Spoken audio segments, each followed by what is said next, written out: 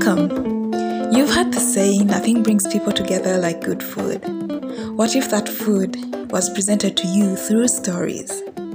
This is Sophie, the food blogger behind A Kitchen in Uganda, and what you are listening to is our new podcast called Our Food Stories, a podcast where we as a community share food stories from our past that have raised and sustained our ancestors and eventually ourselves.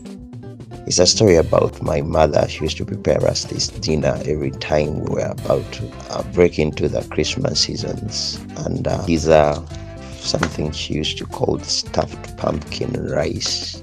Isombe is basically a food that is made from cassava plant leaves.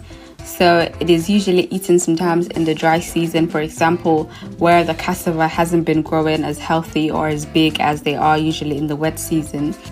A klobek was just a dugout hole just adjacent a flowing stream so that you can direct some water into that hole until the hole is full. Then that's where you will put your cassava. Omunaku kaama yeerandiza yekka, where it means poor kaama grows and blossoms on its own. It's eaten when there is famine. People had to look for that during that Luwelo Bush War. Food was very scarce because so many gardens were destroyed.